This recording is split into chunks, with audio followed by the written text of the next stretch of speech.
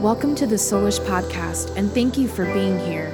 My name is Whitney Apke, and I am your host. On the Soulish Podcast, we're talking all about the aha moments, the uncomfortable and painful lessons of life, how to deeply connect with ourselves and others, and the breakthroughs, big or small, that we experience in our body, soul, and spirit. We'll dive deep, and I'm so excited to share my experiences and thoughts, as well as bring on guests who are thought leaders and truth seekers. It's my desire to uplift, encourage, and inspire you in each episode. I am very excited to introduce you to my guest today, Ariella Azaraf.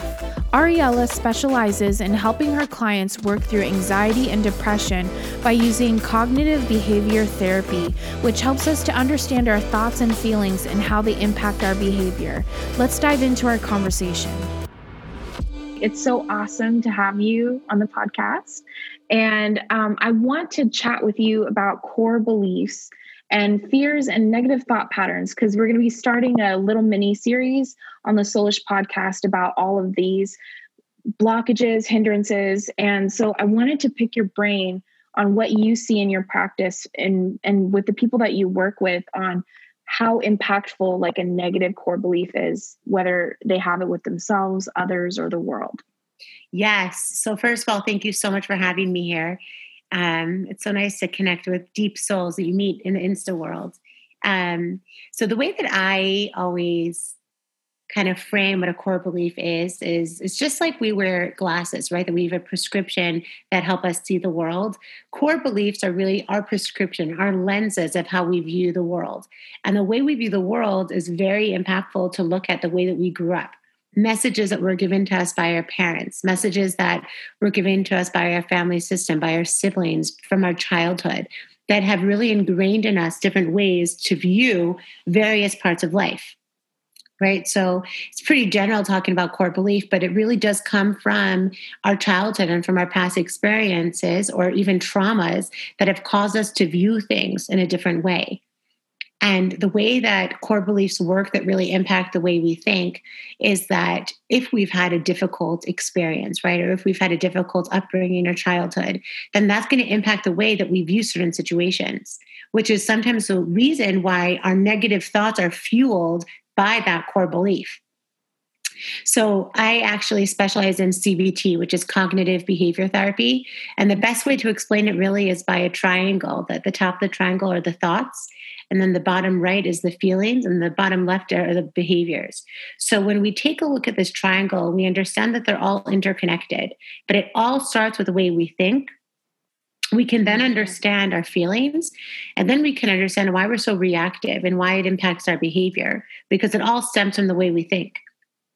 And, you know, in a lot of my work, my clients know I use a lot of analogies to kind of break down different concepts that feel totally abstract. And how do I even connect to that? And something I like to use a lot is kind of thinking of like a hamster on a hamster wheel, right? You see it like kind of going around the wheel, round and round and around, and it won't get off. And I think sometimes that's what happens in our headspace, is that we just continue fueling these beliefs.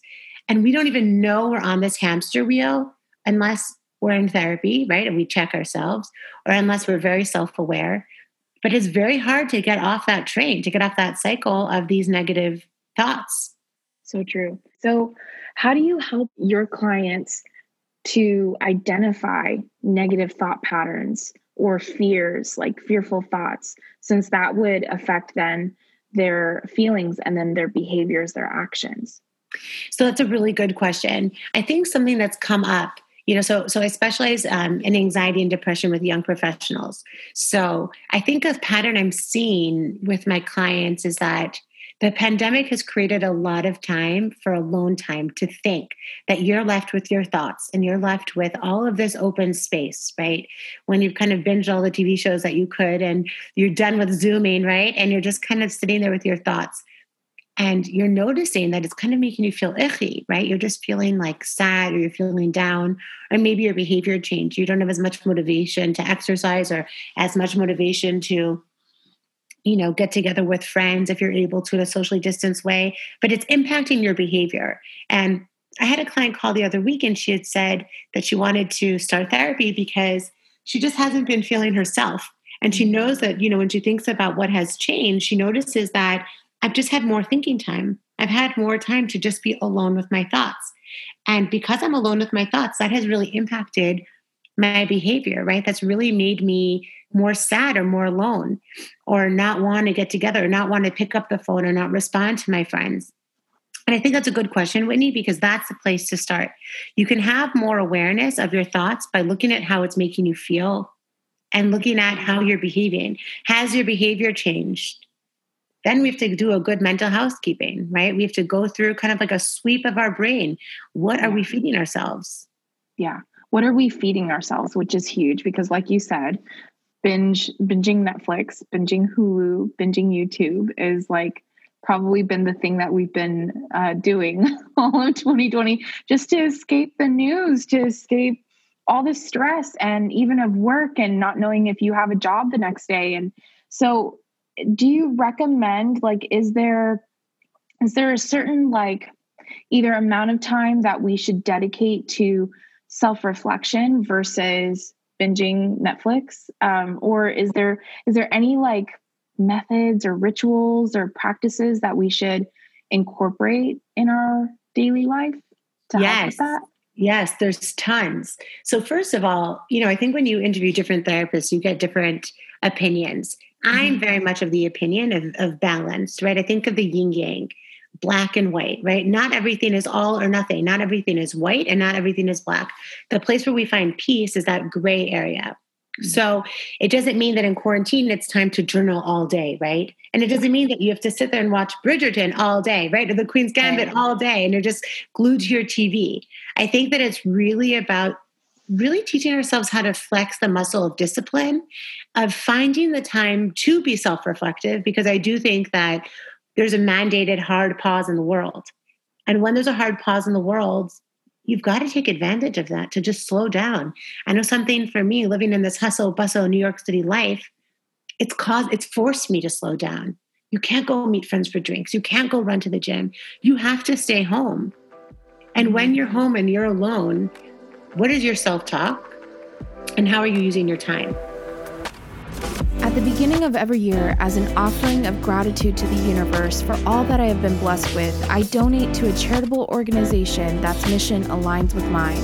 And this year, I am donating to No Kid Goes Hungry. In 2018, over 38 million Americans lived in poverty, and an estimated 15 million of those were children.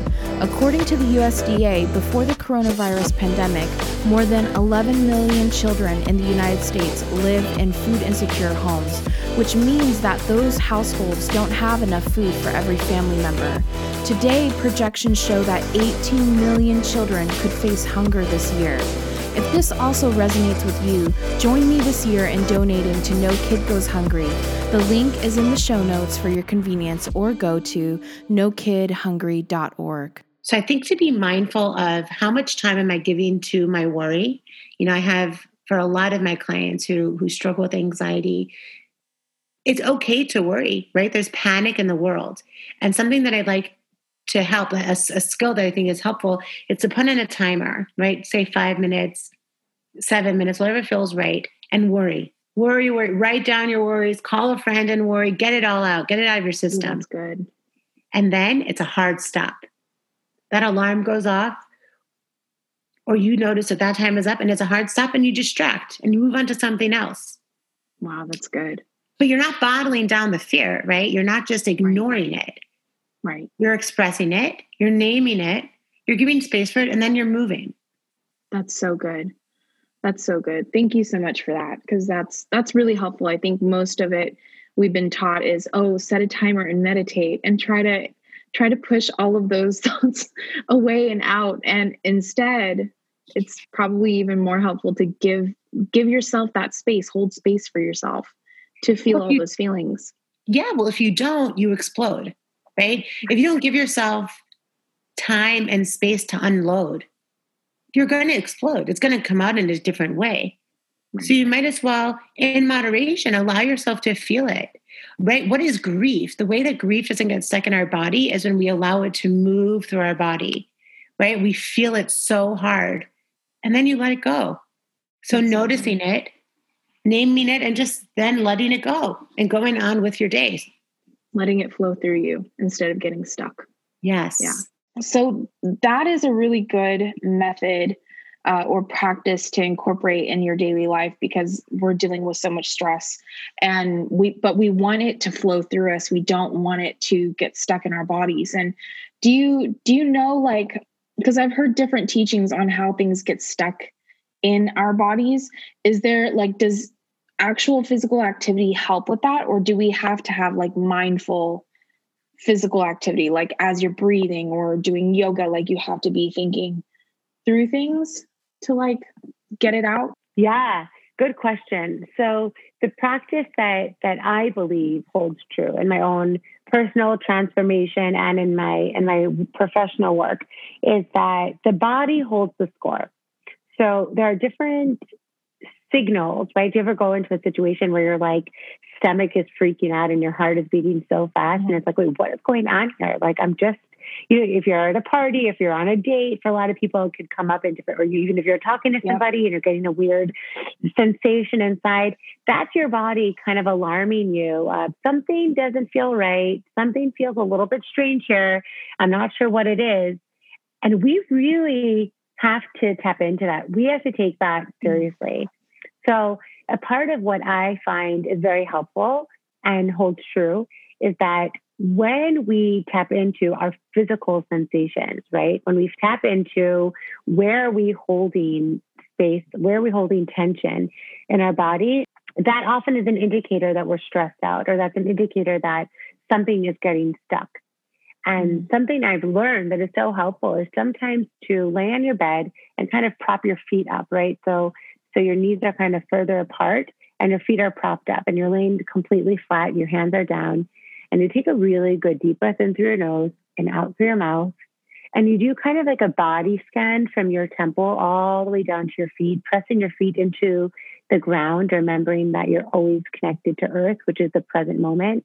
When our body is still, it then creates a stillness in our mind. Right? So yeah, we could be running, and then we stop, but our mind can still be running. So physical activity is important. But if we're talking about a way to still the mind, a way to stop the running thoughts, it is so important for us to create space of stillness for our body. Think about where in our body we're feeling something, and to take a deep breath in and breathe into that space to release the tension. I actually loved your IGTV where you did a guided meditation for the beginning of the year. So anybody who's listening, you need to go check that out because it's awesome. She does the body scan, and you can at least use that as a tool and a reference for yourself to learn how to do that if you want to do that. So I loved that IGTV. I went in with you and I was like, anything that I need to release in this moment. It's so good. Well, it's so important. And I appreciate that because I think that it gets stuck. We get stuck in our head, and grief can get stuck in our body, and trauma can get stuck in our body.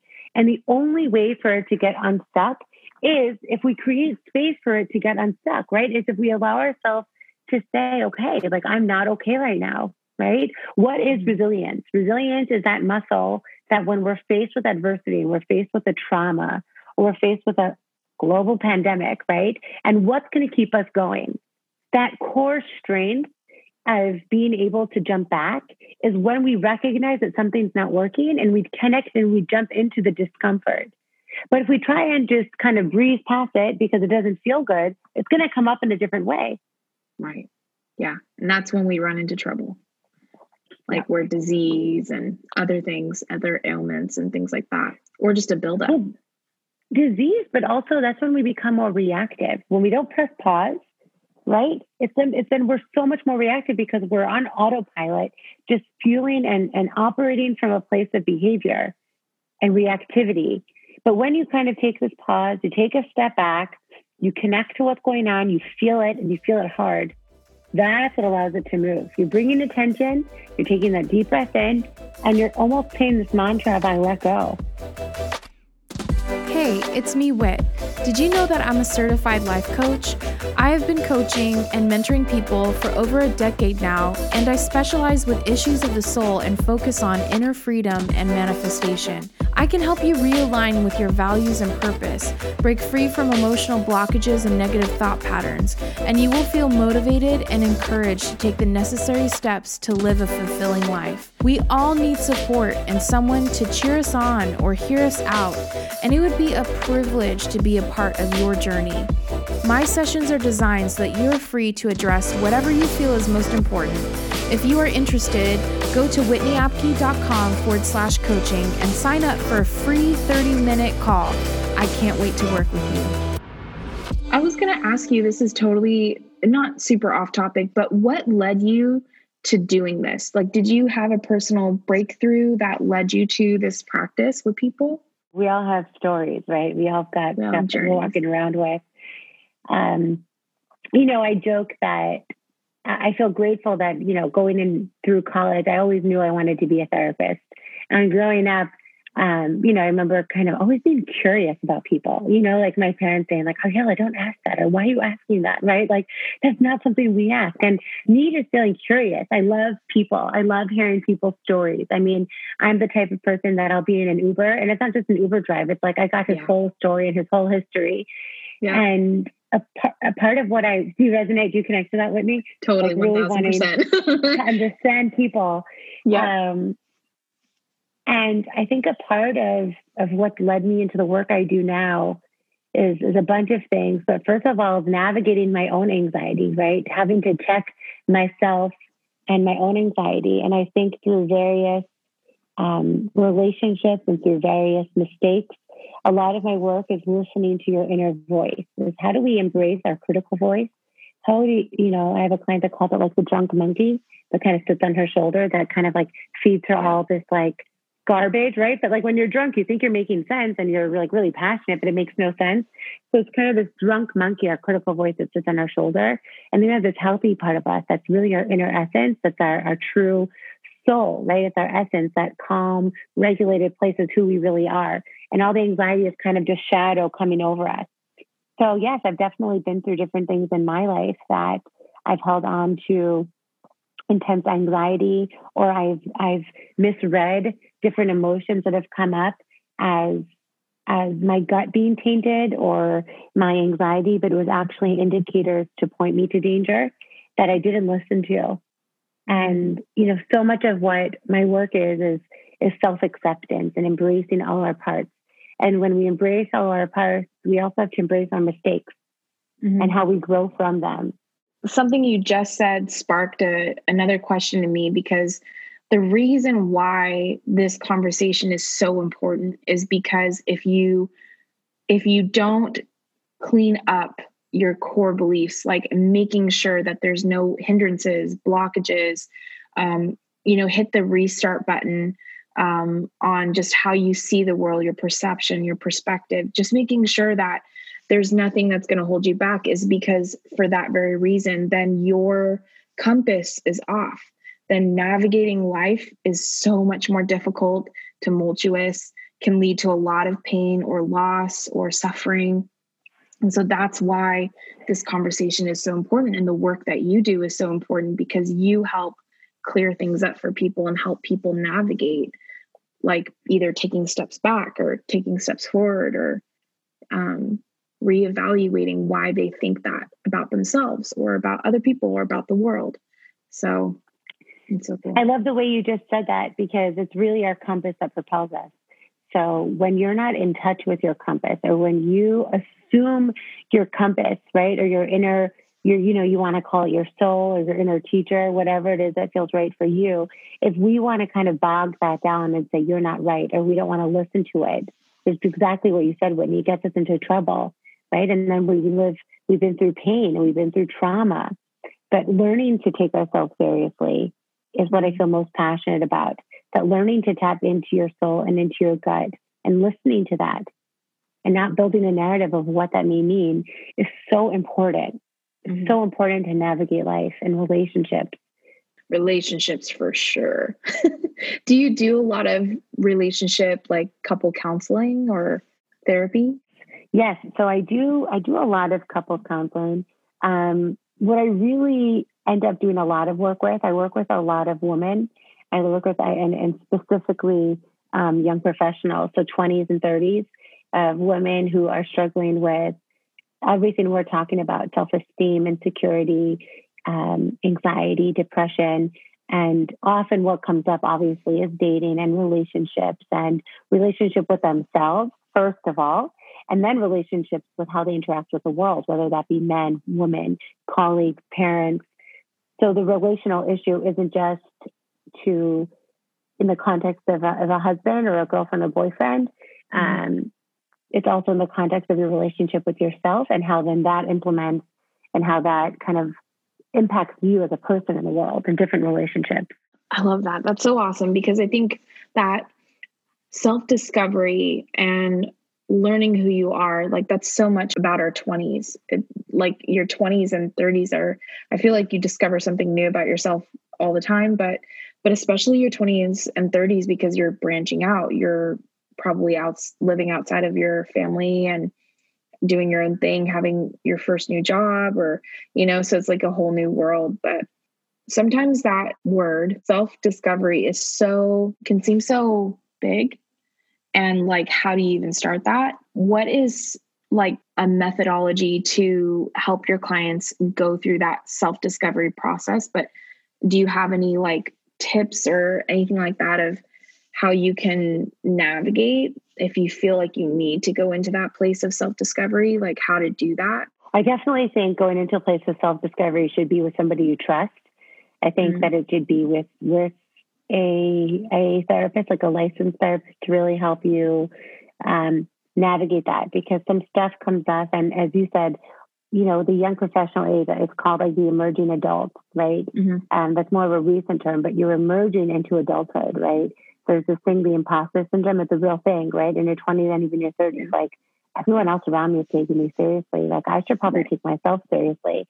So you're trying to navigate, how do I emerge from my childhood and understand the lessons from my childhood and how that's kind of impacted me? And how do I fit into society apart from my family and apart from my childhood? Right. But in terms of self-discovery, I definitely think you need to do it in a safe space.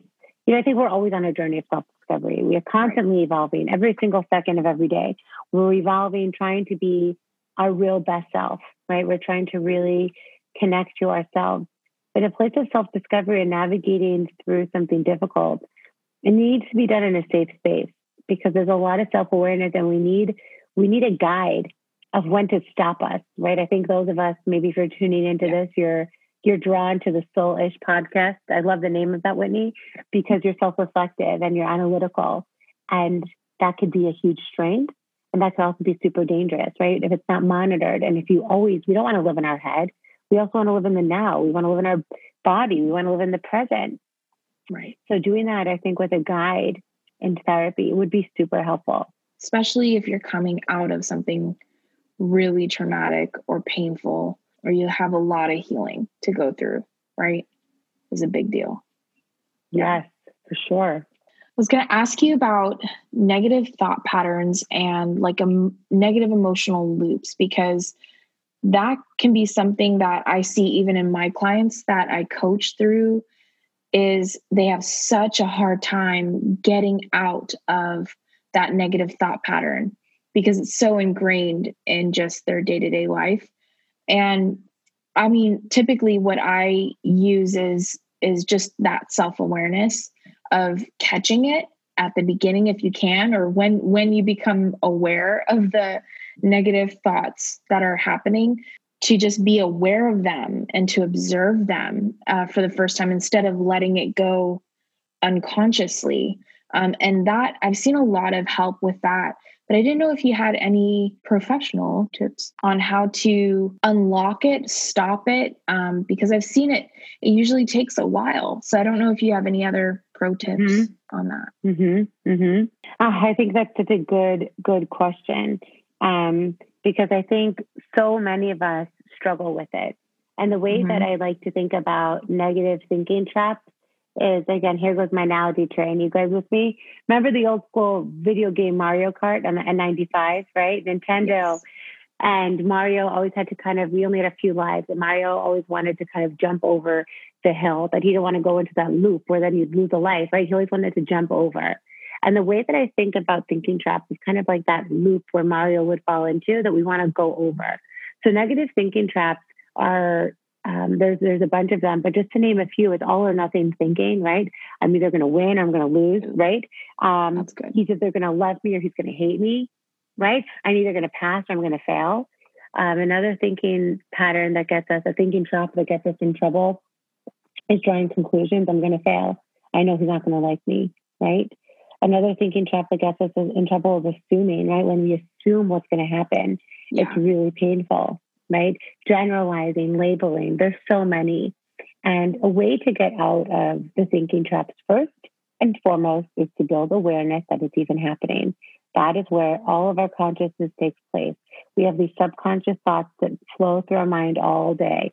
And it is tiring, right? Imagine again that hamster on a hamster wheel. It's exhausting. You know, sometimes my clients say, like, you don't want to know what goes on in my head. It's exhausting. And I want to say, I get it, right? I'm human. I understand how the human mind works.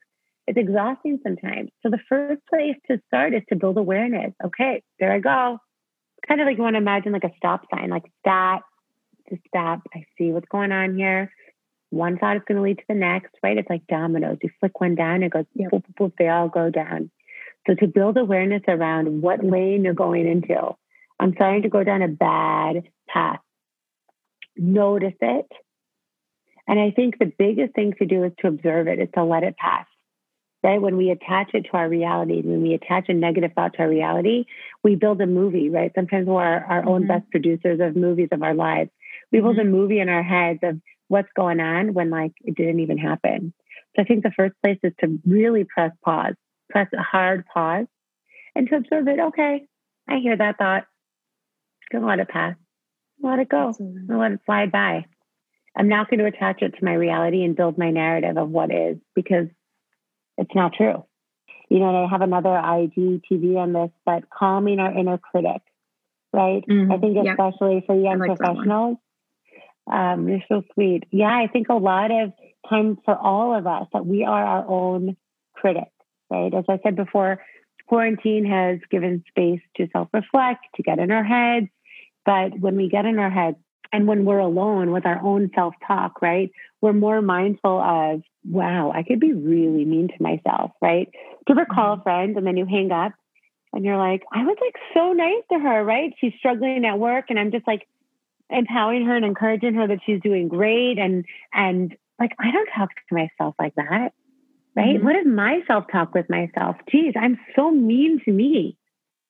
So I think something else, just when we're talking about core beliefs and we're talking about negative thought patterns, I think a really healthy place to start is by noticing the way you talk to yourself.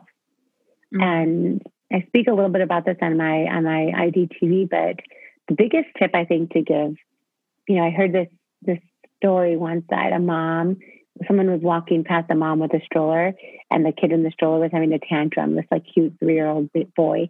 And the mom was just like, wow, so many feelings at once, all the feelings, so many feelings at once. And it was like so sweet the way she responded, right? Because really what the mom wants to do is like, shut up, right? Like, calm down, you're making a scene, I'm embarrassed. But this mom stopped and said like all the feelings. And what we learned from that, I think this is a really important tip, is that when that critical part of us comes up and when it creeps up, what we need to do is we need to say, talk to it as if we have that cute 3-year-old sitting next to us, right? So keep in mind, think of like a cute kid, right? And how you would respond to that child, right? What would you say, right? If a kid was having a tantrum, would you say, shut up? Or would you say, okay, I know it's really hard. You really want that candy right now. Oh, I know, me too. That's how we talk to ourselves, right? Our self-talk is often like, you could have done better. Why didn't you stay on that treadmill for 5 more minutes? Why did you eat that cookie? Blah, blah, blah, right? We're so mean to ourselves. So when we start to take note of the way we are responding to ourselves when we're alone, that's where the transformation and the healing begins. When we start to create a place of compassion for that inner critic and we invite it in, I see you, I hear you. I'm going to let it pass. I'm not going to pay it too much mind. I'm going to let it go. That is so healing. Yeah, I love that. that picture of that mom. That's the kind of mom I want to be. And also how I want to be kind to myself and give myself, she was holding space for her child to be having a tantrum and to be feeling all the feelings. And we need to definitely do that for ourselves, especially after everything we've been through, whether you've actually known somebody who's had COVID or, you know, someone who's passed away recently, or you've gone through anything, losing your job. It doesn't really matter. Just collectively, all the energy that we're feeling just collectively is enough to need to do that and hold space for ourselves and just be kind and compassionate. So that's a really good tip. Yeah. That's a really good tip. Well, thank you so much for your time. Really, really, really appreciate it. Thank you for creating this platform for all of us to learn how to tap into ourselves and to just have this growth mindset of continuing to want to be the best version of us, to really live our best lives. So thank you for initiating and having me here. Oh, thank you. Thank you. I appreciate it. Thank you so much for listening. I hope you enjoyed today's episode. The Soulish Podcast is not only a podcast, but a community where we can relate to each other and support each other in our soul journeys. Join the community on Instagram and Facebook at I Am Soulish.